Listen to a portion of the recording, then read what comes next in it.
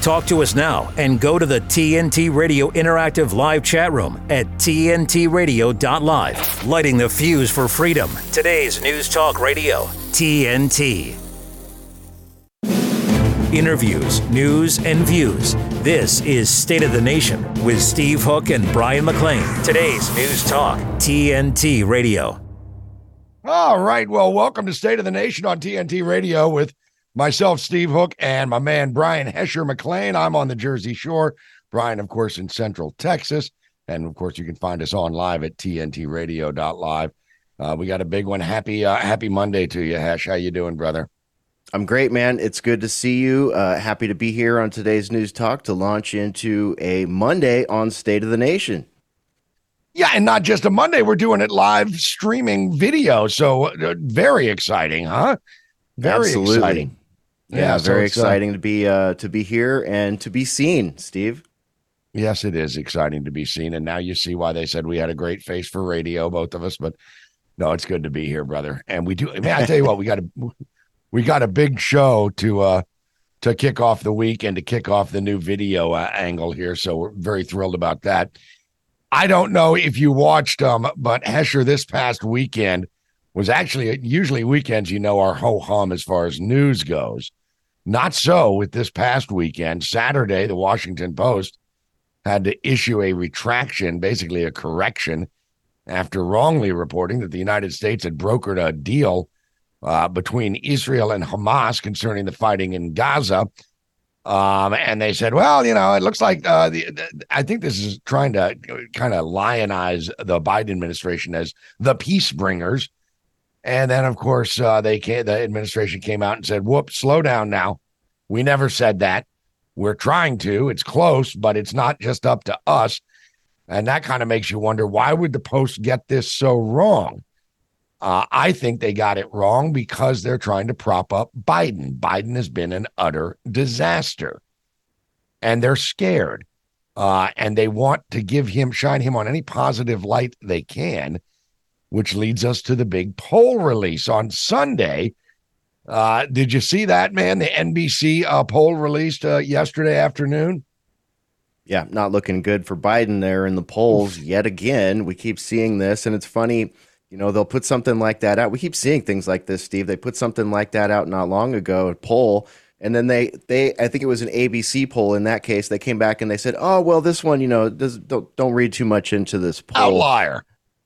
Yeah, outlier. Isn't that, it's always funny to see how polls are either the be-all, end-all, or just an outlier, depending on the narrative management. But Hesh, the thing that I like about polls, and I agree with you that, first of all, you'll always hear the same cliched comments from the media. Well, we need to understand that the poll is just a snapshot in time. There's a long time between now and the election and blah, blah, blah. Now, they always trot that crap out when the poll doesn't look good for their guy. And in this case, their guy is the president, is Biden. But there's a reason that the DNC and the media is so panicked over this poll yesterday. It's also probably what led J.B. Pritzker to come out and compare Trump to Hitler. Can you imagine that? I mean, I've never seen that done before from any Democrat or the media calling Trump Hitler. But because Trump referred to DEI and some of this this victim versus victimizer, oppressor versus oppressed attitude, Trump came out and said, they're all a bunch of vermin. They're spreading this crap.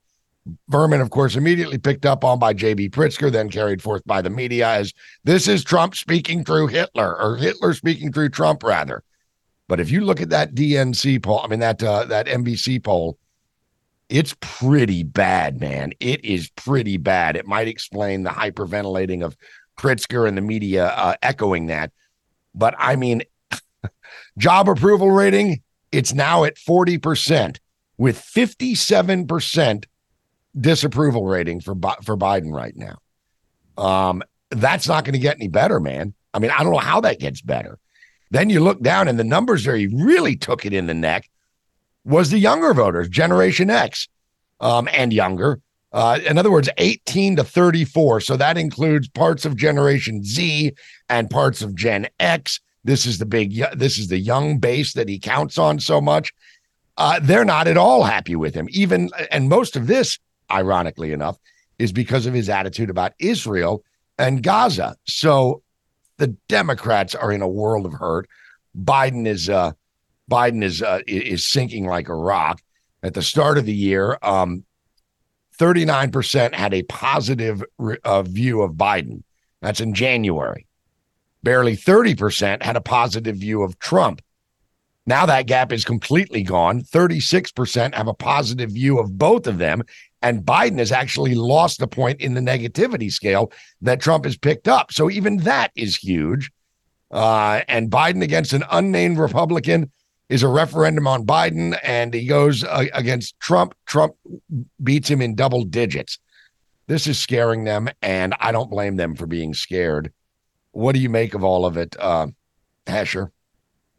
Well, the WAPO, the dreaded WAPO, is notorious for being a propaganda rag. So it's no surprise to see them running cover for this administration.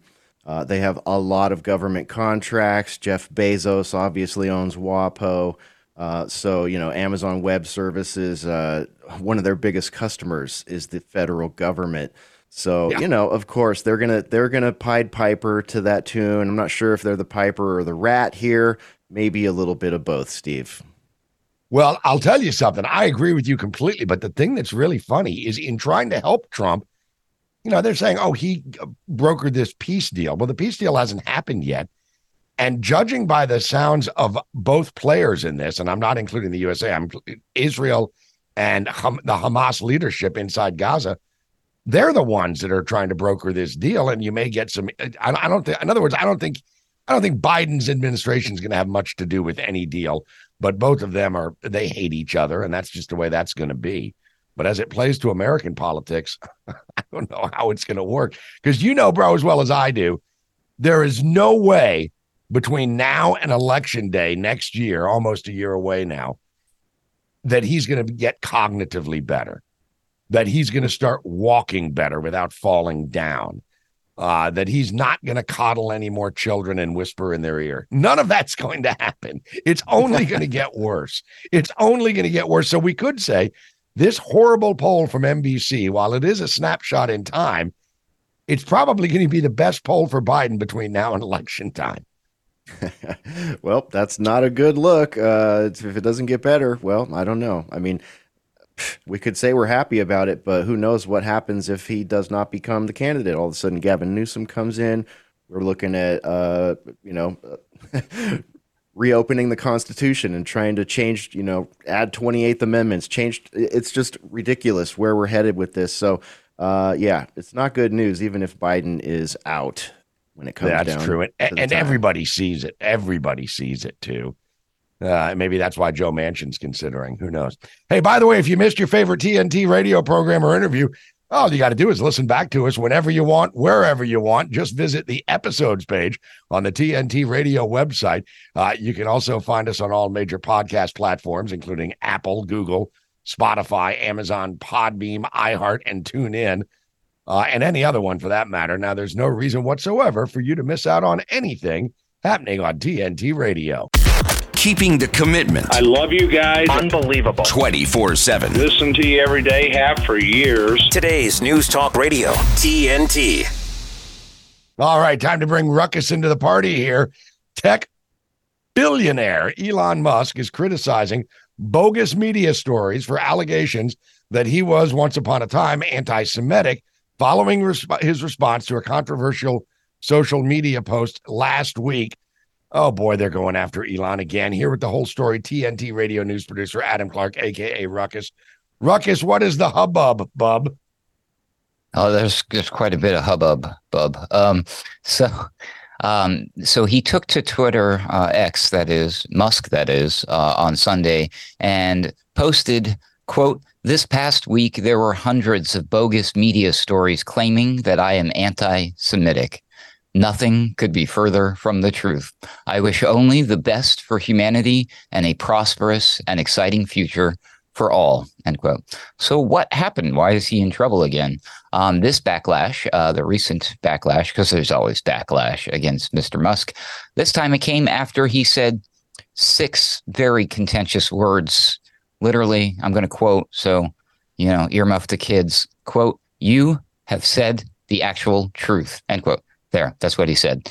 It was actually in reply to a post that apparently accused Jewish communities of pushing, quote, "dialectical hatred against whites that they claim to want people to stop using against them," end quote. The tech mogul later clarified that, quote, "this does not extend to all Jewish communities," end quote, and said the blame should be on groups such as the ADL, the Anti-Defamation League, which is, of course, a Jewish advocacy group known for all sorts of accusations all the time. He says, quote, "the ADL unjustly attacks the majority of the West, despite the majority of the West supporting the Jewish people and Israel," end quote. That's what Musk wrote on November 15th.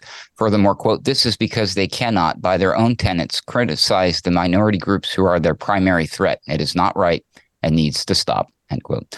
Amid this new controversy, we've now got advertisers backing out. It was actually led by IBM, but we've also got now Comcast, Disney, Warner Brothers, and other corporations who have pulled their advertisement revenue from X after a report by left-wing media watchdog Media Matters charging that the platform was promoting pro-Nazi content. In a company statement, X called the report, quote, "another attempt to undermine freedom of speech and mislead advertisers," end quote. Meanwhile, Mr. Musk responded by vowing to file a, quote, "thermonuclear lawsuit against Media Matters and all those colluded in this fraudulent attack on our company," end quote.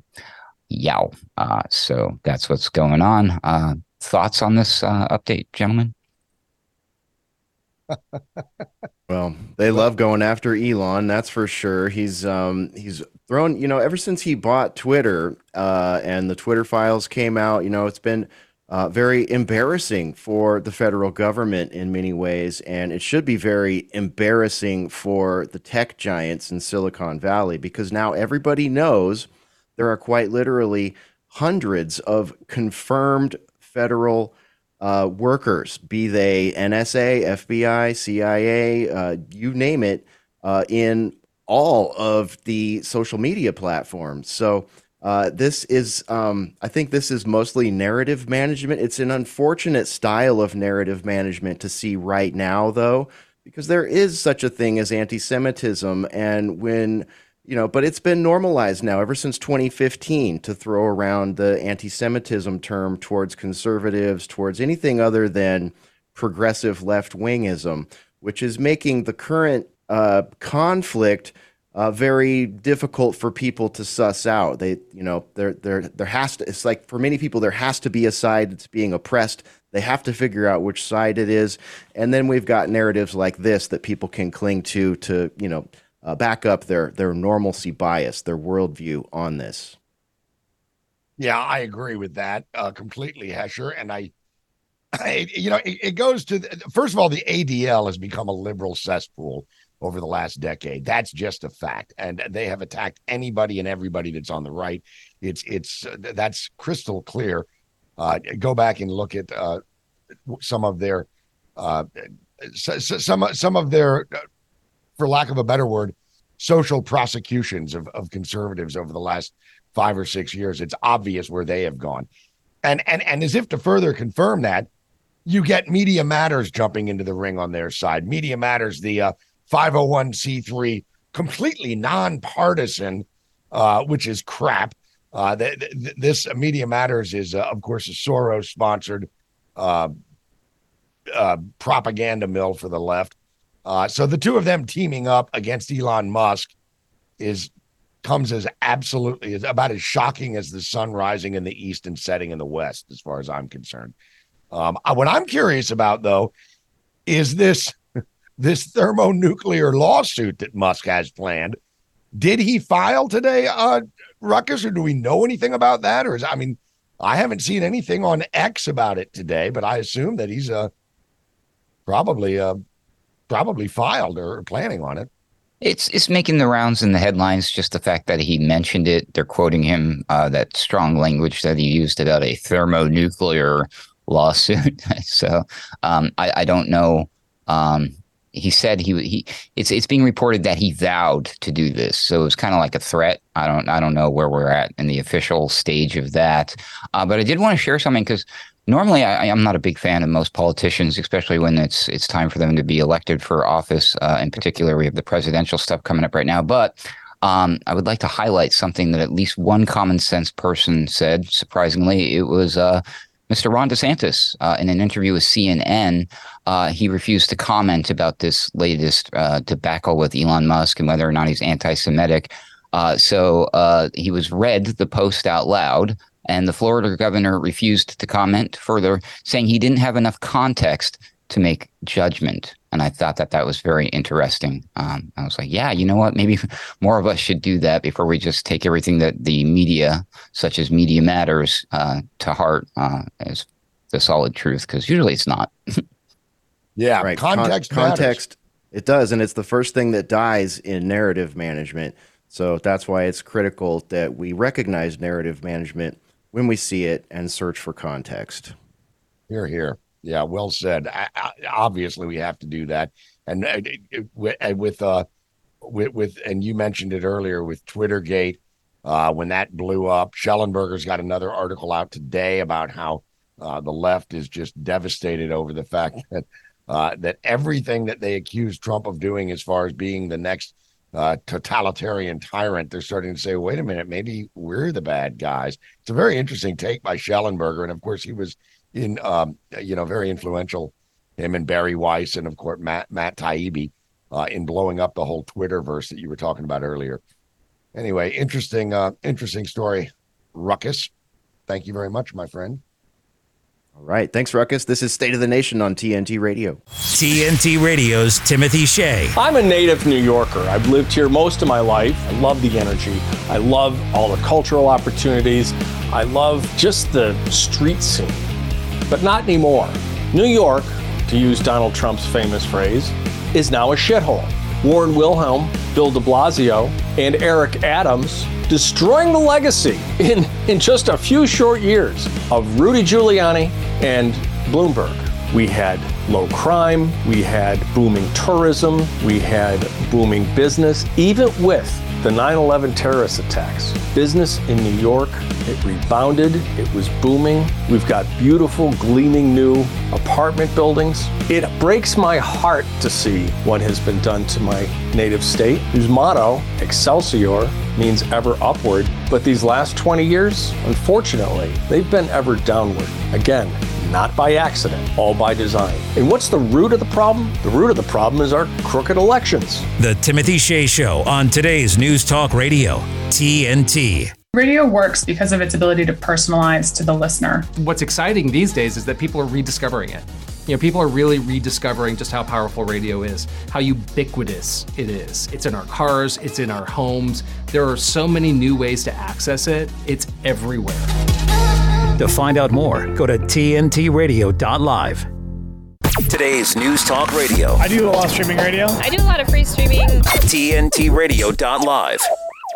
Last week on State of the Nation, we discussed the massive fire that damaged a major thruway in Los Angeles. Interstate 10 was shut down while damage was assessed and repairs were made. The overpass there on Interstate 10 was of particular interest as it had a lot of damaged foundational pillars. We're joined by Patrick Jordan. He's a 38-year veteran and retired chief of the Los Angeles County Sheriff's Department, and he served as the former chief of police and security for the Los Angeles County Metro Transit System and the regional MetroLink rail system. Chief Jordan, welcome to State of the Nation. What's the update? What's happening with the I-10 roadway? We've heard it's been reopened. Yeah, it has reopened, which is, so let me put this in context for you in government work or government speak. Never overpromise and underdeliver, right? So what you say is, it's going to take 3 months, and then it only takes 9 days, right?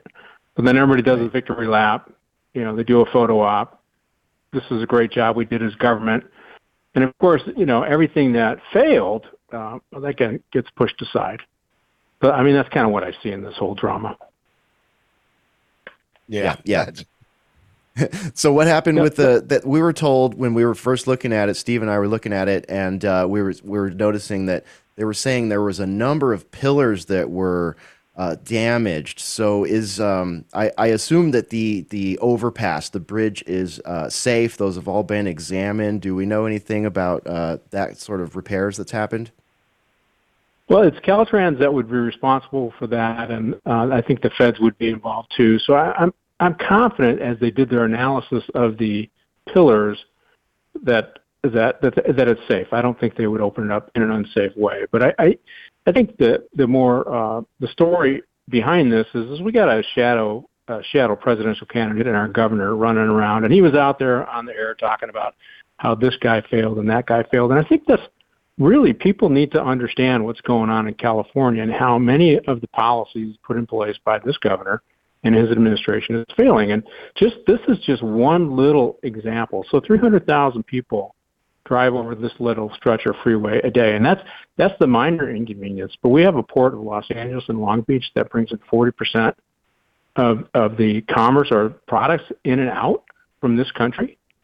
And the I-10 freeway is not that far up from the port. You take the 110, hit the 105, and you hit the 10, and you hit all the other ancillary freeways to get your product out on truck. That's how important this piece of freeway was. And to have a governor who has oversight over the contracting process fail to make sure that this piece of infrastructure stays safe, fails to prevent an arson, because he's responsible for Caltrans, who oversees the contracts for people leasing space under these freeways. They've been there 6 times since 2020. They've noticed that there's flammable material under these in violation of the contract, yet they didn't stop it from happening in 3 years. To me, that's a failure. They have the CHP who's responsible for making sure the freeways are safe. This is an arson. That's their jurisdiction. They failed. And now you have the one hanging issue that I'm fairly confident will add to this problem, and that is, or add to the failure. Just one more nail in the coffin, talking about how incompetent our good hair, good teeth governor is, but he can't seem to manage anything, and that is the homeless population. The homeless population in LA County went from 69,000 to 75,000 in the last year. Now, he's been focused on this since he's been a governor, and it has expanded. Just a few years ago, it was 58,000. And now we're up to 75,000 in the greater Los Angeles area. 3 years ago, I was sitting in my office, Chief of East Patrol Division, 7th floor, overlooking one of those cloverleaf on-ramps onto the freeway in downtown LA. And homeless people were living in that cloverleaf. They were barbecuing. They lit a tent on fire. That tent lit 2 palm trees on fire, and the LA City Fire had to come and put it out on our critical piece of the critical infrastructure. LA City, they've had an 80% increase in fires in homeless encampments. So I'm not surprised that this happened. We know it's happening, and this governor has failed both in monitoring the contracts correctly, in protecting the critical infrastructure via CHP, and dealing with the homeless population in a successful way so we can reduce the homeless population. Those are the 3 stories that aren't being told. Just the victory lap is what's being told. Yeah, absolutely. We noticed that victory lap sort of stench coming off of the reporting today. That's why we're really happy to have you here. And thanks for bringing up the homeless population exploding, because that does play a large factor in this story. Chief Jordan, please hold the line. We have a headline inbound, and we will pick up right where we left off right here on today's News Talk, TNT Radio. TNT Radio News. Bring the news. 5, 4, 3, 2. For TNT Radio News, this is James O'Neill. British security services are reportedly conducting an urgent manhunt for 6 suspected Iranian-backed Islamist terrorists who broke into the country on migrant boats launched from the beaches of France. The interchange connecting Sydney's new airport to 2 motorways will still be built, but the state budget will be $1.4 billion short after the federal government cut infrastructure funding. The International Monetary Fund released a handbook for global central banks regarding the development and implementation of central bank digital currencies. We're the pinup boys and poster girls for free speech. We just don't look as impressive as Vladimir Putin shirtless on a horse. Yeah, 24/7, 365. We never stop sifting fact from fiction, misinformation from the truth, from government overreach to the latest on mandates, big tech censorship to propaganda gone mad. Listen to TNT Radio and get the news and views direct from our expert presenters and commentators anywhere you go. Ask Alexa or Google to play TNT Radio or download the TNT Radio app for free from the App Store or Google Play. Today's News Talk. This is TNT Radio. All right, welcome back to State of the Nation. Our guest is Chief Patrick Jordan. Hello, Chief Jordan. How are you? Steve Hook with you. Thank you so much for joining us today. You said a couple of things here that I found very interesting, and it's interesting that he would that the great hair and what do you call him? Great hair and teeth candidate running the shadow candidacy. He was very focused on the victory lap of, look, we got it open in record time, which kind of it beggars belief that they said it could go weeks and it took them a weekend. So maybe it was set up to make to provide the victory lap. But also, this is obviously a homeless problem.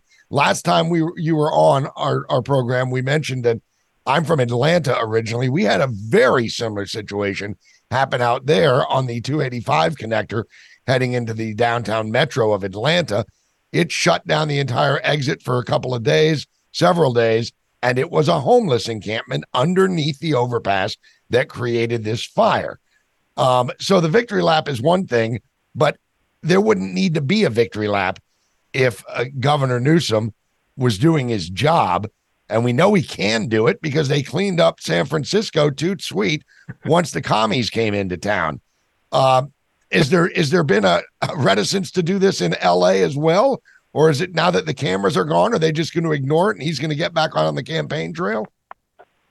With this governor, it's amazing. I mean, I was on with Hesher here not long ago, but talking about Lewiston, and our governor went online and said, we got great gun control laws here. And in Maine, they don't. And this is his gaslighting campaign to all the voters out there. I got good hair, I got good teeth, vote for me. Don't look past the shallow numbers that I threw out there. But when you dig into the numbers, in California, we had 8.6 murders per 100,000 in 2022, and Maine had 1.7, and they have a gun culture there. So he, it was a sleight of hand, disinformation. We wouldn't have these kind of shootings here, although we got people dying in much larger numbers, percentage of the population than in Maine by far on his watch. In fact, on his watch in 2014, we passed Prop 47, right? And at the time, it was 4.4 murders per 100,000 in California. Now it's up to 6.8. Think about that. That is a complete and utter failure of him and his administration. Yet he will use Twitter or he'll use whatever it takes to hide the fact. One of the other ones, and homelessness is one of them. He's finally admitted that he failed in homelessness. He's implemented a new program called Care Courts where you can commit people for mental health and drug and alcohol treatment. Almost anybody can do it now if you have a relationship with them. They're still working out how that's going to work, but he had to acknowledge that he failed, and the hardcore left and his party are mad at him for doing that. But he admitted we spent billions of dollars, and we received nothing for it in terms of homelessness other than more homeless. But, one of the other ones that I think that, well, right, the only thing he did good was bring more homeless, and a lot of that is related to their bad policies. And one of the ones that I think you guys ought to start looking at is our gas prices here. So they have dramatically reduced the extraction of oil. Now, California was the boom state for oil for the last 150 years ago, right? And we still pump gas. Well, they shut down all those wells, said they were dangerous. So you reduce the extraction, they restrict the refining capacity. And, of course, what happens when you create scarcity in economics? The price goes up. Right? I mean, even a dumb cop like me could figure that one out. And what is he saying? Oh no, these are the evil oil companies gouging California. Why would they gouge just California? Why wouldn't they gouge the whole country? We have the second highest at pump costs, only behind Hawaii, which is an island and has to ship everything in. That's the kind of failure that our good hair, good teeth governor is responsible for, and yet he wants to be the president. Scary thought. Very scary thought.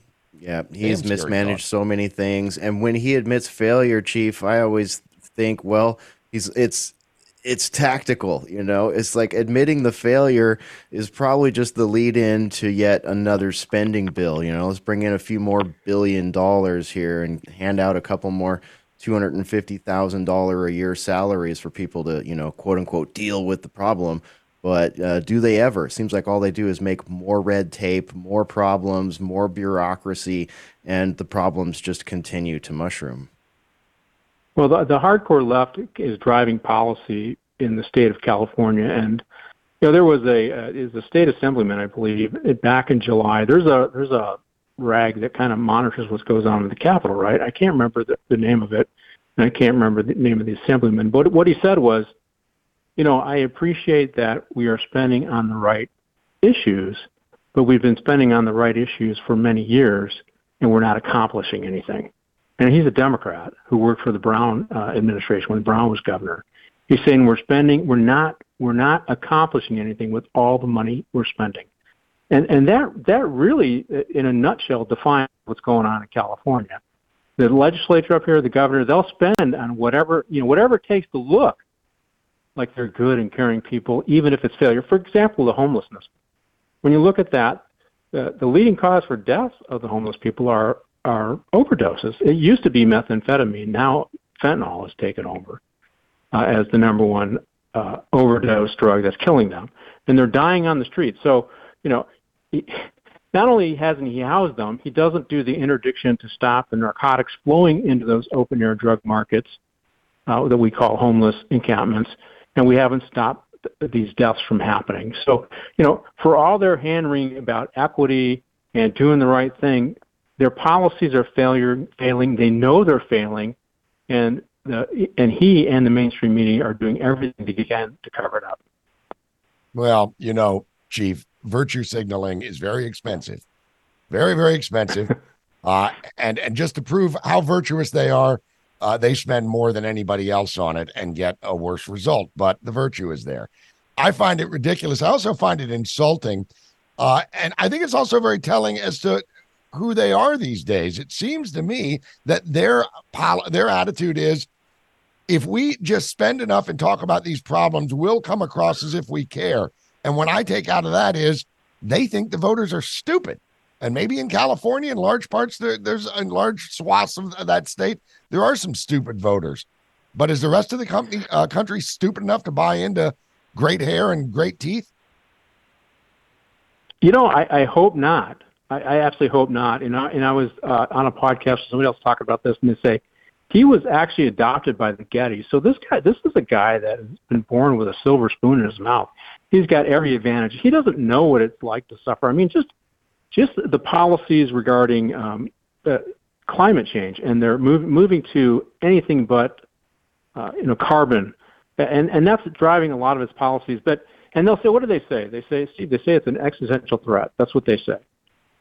And if you take your time to look up where Governor Newsom lives, and also they want to stop the farmers from farming because that causes climate change. You know, he's part owner of a vineyard, and he lives in a 4,000 square foot house. Now, I don't begrudge him living in a 4,000 square foot house, but if you're saying it's an existential threat and the world is going to die unless we change, I would think you would probably scale down to maybe a 2,000 square foot house on some transit corridor so you can jump on the train like you're telling the rest of us that we have to do. That's what you're telling, what we have to. If you're telling farmers they need to stop, fallow some of their fields and stop farming the way they're farming, then why don't you fallow your orchard? Why don't you fallow your vineyard? Why don't you do that? So is it really an existential threat, or is it really a power grab? I just haven't quite figured out. I mean, and we could do the climate czar for the United States, John Kerry. You know, the last time I looked, he has 5 houses, and one of them is like 30,000 square feet. And yet he says it's an existential threat. Well, why don't you get rid of some of those houses and move it, like I said, a 2,000 square foot luxury place with you and your wife, and get rid of all that stuff that's causing climate change. That's why I have a hard time believing these guys. Yeah, same. These are the burning questions, Chief. Absolutely. We keep hearing things like this from people like that. I mean, boy, we could go through the list. We got actors, we got politicians, we got WEF members. It's absolutely amazing how many people go throw that out as they step off their private jet into their limousine full of armored car parts that's 3 times as heavy as any other car. All right, Chief Patrick Jordan, thank you so much for joining us.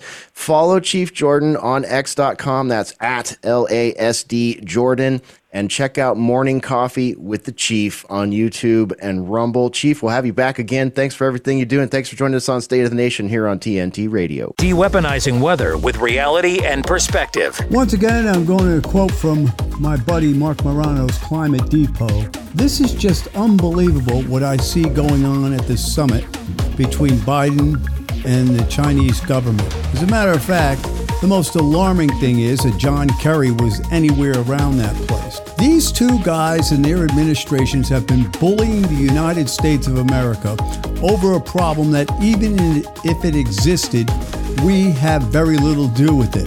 Australia, UK, you have nothing to do with it. Canada, you have nothing to do with it. Seriously, if you look at the amount of CO2 you put in the air compared to total CO2, it truncates to zero. Now, who is the biggest polluter, if you want to call CO2 pollutant? It's China. So experts raise alarms after Biden strikes climate agreement with China to shut down fossil fuels. What kind of insanity is this? China thumbs their nose and laughs at the rest of the world, and guess what? It's our fault they do it. You know why? They know darn well that this is not a big disaster.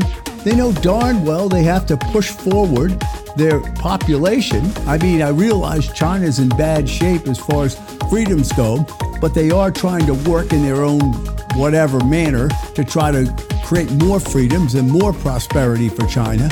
So of course they're going to sit there and try to stop the United States. And these guys just walk right into it.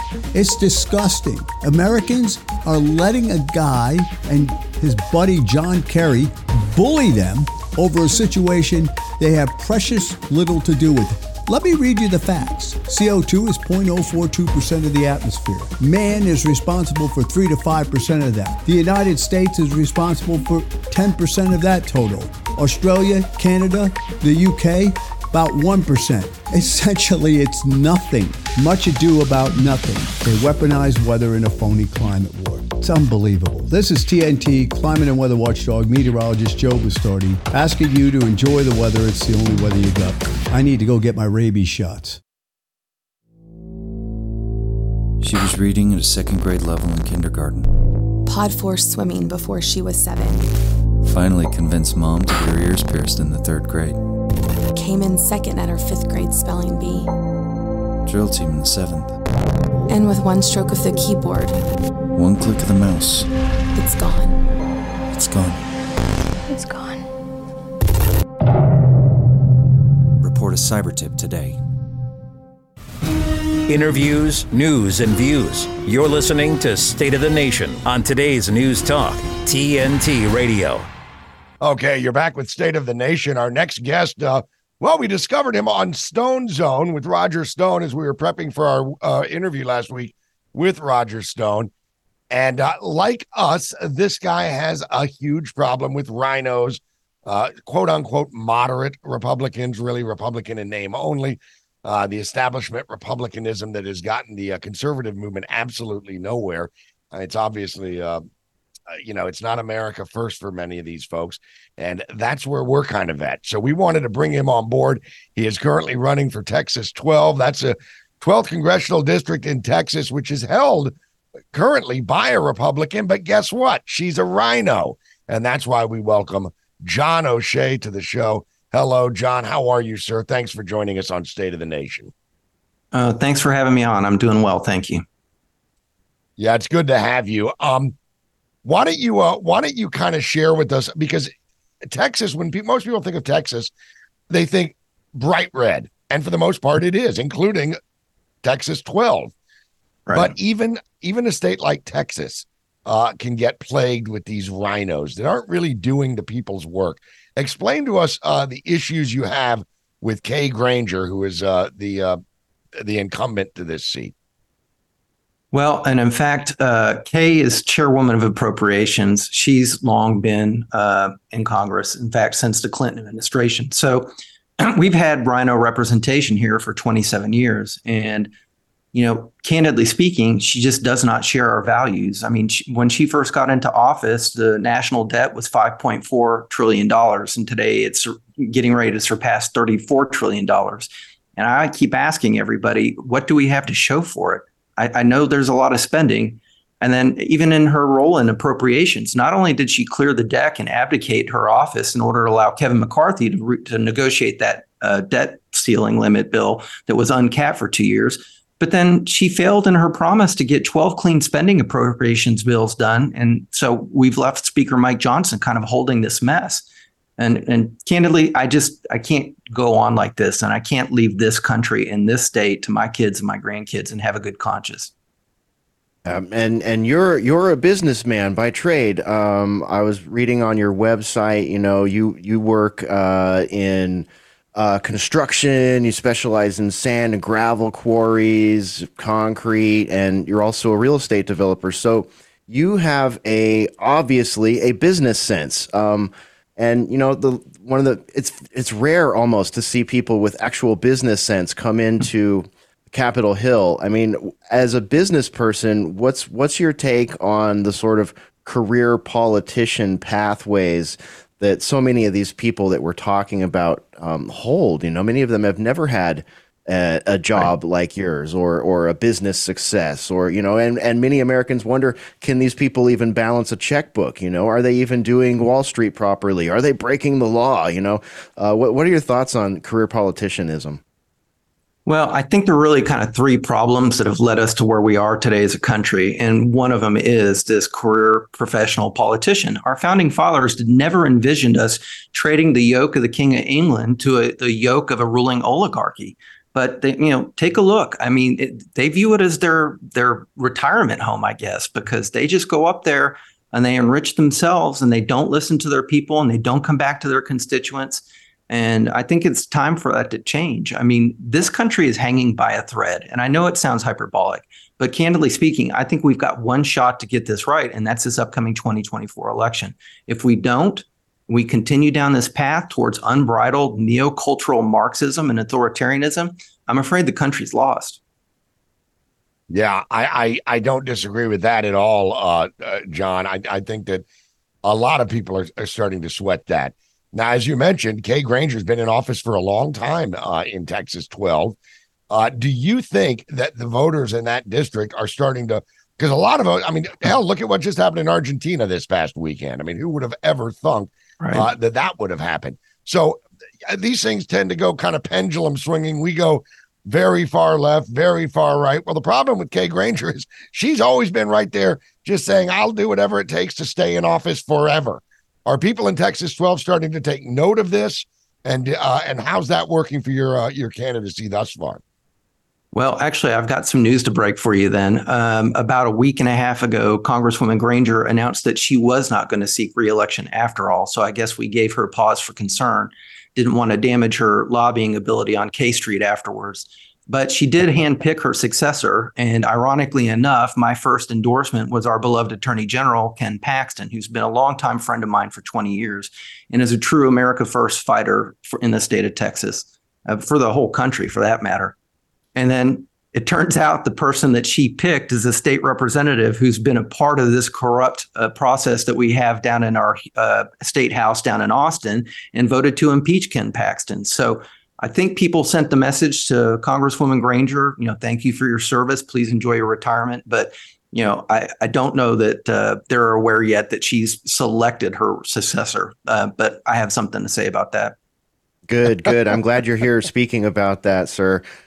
Because I was, I watched Ken Paxton's speech at the Heritage Foundation, and it was so enlightening. It was so enlightening to see what he had to do to do his part to uphold our election integrity here in the state of Texas. I don't know if Texans really appreciate how much he put on the line. There was at least a dozen lawsuits that he had to put out to make sure that Texas didn't turn into the next, 12 counties in Texas don't turn into the next Fulton County, Georgia, or the next Maricopa County, Arizona.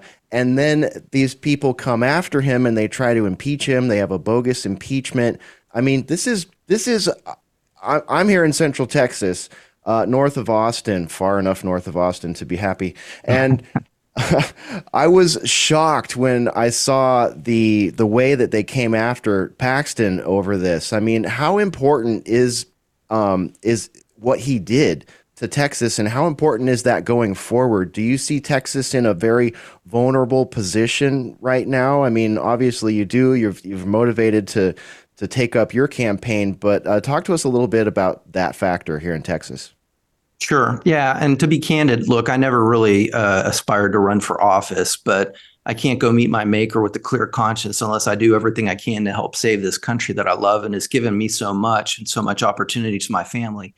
But yeah, I've heard Ken give that talk. I mean, there were 12 lawsuits that he had to take and fight all the way up to the state Supreme Court. Otherwise, Texas would have gone the way of Georgia, and there would have been mail-in balloting and all types of fraud and shenanigans like we saw in other parts of the country.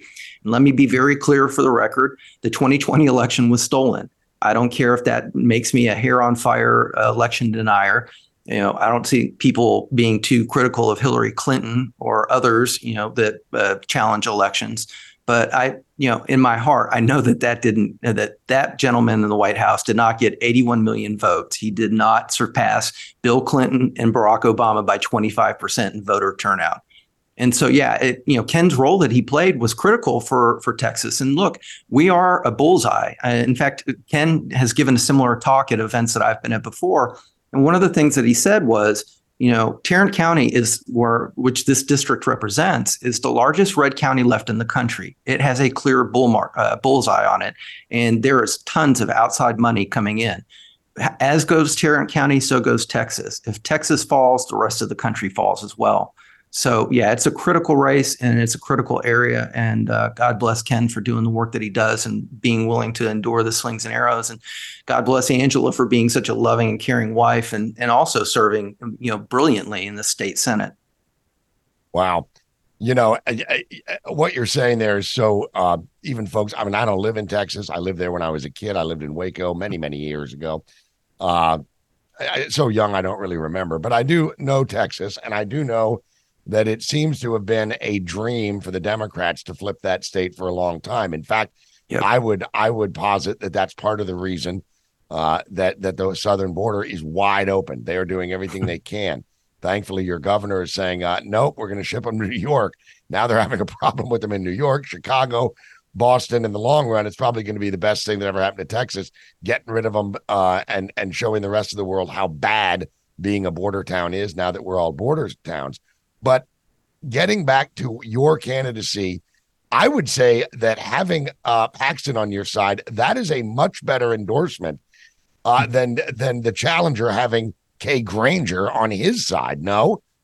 Oh, no, it gets better. Not only does he have the support of Kay Granger, he also has, as our Lieutenant Governor Dan Patrick dubbed him, California Dade Phelan, the Speaker of the House, as well as Charlie Guerin and Stephanie Click, who are other state representatives who have angered the grassroots and base to no end with just their failure to pass conservative legislation out of the House. It's very clear. We send a vast majority of Republicans to the state House, and the Senate gets their work done. And yet, for whatever reason, this speaker and the one prior to him work with the bloc of Democrats. And going back to Ken's impeachment, it literally was the Democrats in the House with Republican leadership that partnered up with the Department of Justice, because Aaron Epley, who led this secret investigation, left the Department of Justice and managed to somehow find her way running that investigation, along with the Bushes, who were upset that Ken had beaten George P. and kind of ended the Bush dynasty. Well, if they want to embrace each other and form that unholy triumvirate, by all means do. But I'm very happy standing with Ken Paxton and would welcome any other America First support. Absolutely. I mean, it's not enough to even to elect a Republican president, even if Donald Trump is elected. And this is something that Roger Stone brought up on your interview with him, at least on that episode. was that it's not enough. We have to have America First politicians on Capitol Hill. Otherwise, these things just don't work. Even here in Texas, I'll give you an example. We speak with Wes Verdell oftentimes. You may know him. He's out there at the Capitol in Austin quite a bit. He's the president of Gun Owners of America here in Texas. And he's pointed at, yes, absolutely, same. And he's pointed out multiple times that that we'll have Republicans run here in Texas, but then and they'll be in office, but they'll do strange things that most people won't notice. Like they'll say, "Oh, well, I'm pro Second Amendment, la la la," but then they're the person that puts someone at the head of a committee, and they know darn well that the person at the head of that committee is not pro Second Amendment, not America First, and then can say to their constituents, well, I tried. It's part of, I tried, but that committee didn't really work out. So are you seeing a lot of things like this going on in the background in Texas politics? Yeah, no, absolutely. In fact, we're fed up. I mean, like I said, this is not, I didn't think, oh gosh, I'd really like to go spend some time in Washington, D.C. with a bunch of slimy lobbyists.